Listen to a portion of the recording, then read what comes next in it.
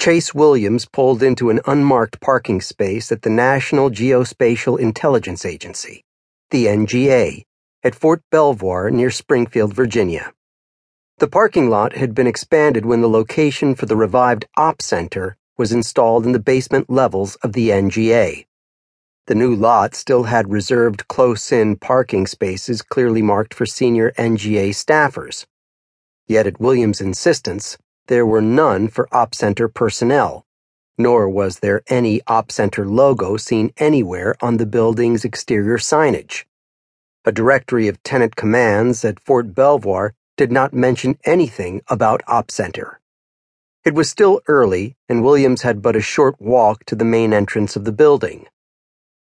There was a reason why Op Center's very presence at Fort Belvoir was kept secret, and why it was housed in a sub-basement of NGA, not in its own gleaming building. Op Center was a national asset, and its director reported directly to the president. It was called into action only when the normal levers of U.S. national security, the military, the intelligence agencies, the many organizations making up the nation's homeland security bureaucracy or others, could not move quickly enough or were forced by statute or oversight to operate within strict legal protocols. The president had called on Op Center recently, and they had done just that, operated with speed and precision and well outside legal channels. And they had saved American lives. Williams made his way through the double glass doors, showed his NGA badge to the guard at the counter, and continued to a single elevator at the end of a bank of elevators. Just another faceless staffer with a security clearance trudging in to work, which was as Williams wanted it. He punched in his personal access code, and the elevator door hissed open to allow him entry. Following a noiseless 3-level descent, he was deposited in a small antechamber with a single door. After submitting to a retinal scan, he was admitted to a subterranean warren that was Op Center's main compound. Williams was 63, 6 foot tall, and carried himself in a lean, distinguished manner.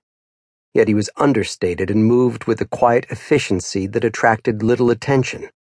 His dress was closely tailored but conservative, and only the white handkerchief peeking from the pocket of his suit coat suggested a hint of style.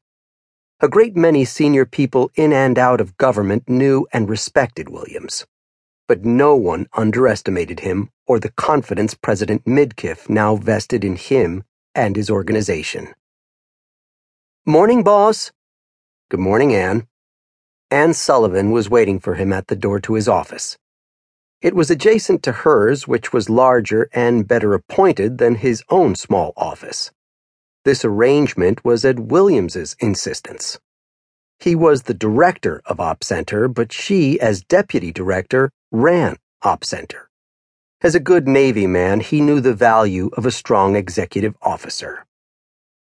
Ann Sullivan was a former GSA supergrade and the embodiment of a Washington insider. Williams counted on her, and she quietly managed the day-to-day administration of Op Center with dedication, organizational skill, and a certain amount of intimidation. She also knew where all the bodies were buried around Capitol Hill. Op Center had its enemies, particularly in the Department of Defense. If there were ever a politically motivated campaign mounted to discredit Op Center, then the ever-vigilant Ann Sullivan would sniff it out early on. It was Williams's practice to arrive at Op Center at 0645 hours sharp, about 5 minutes after his drip coffee maker had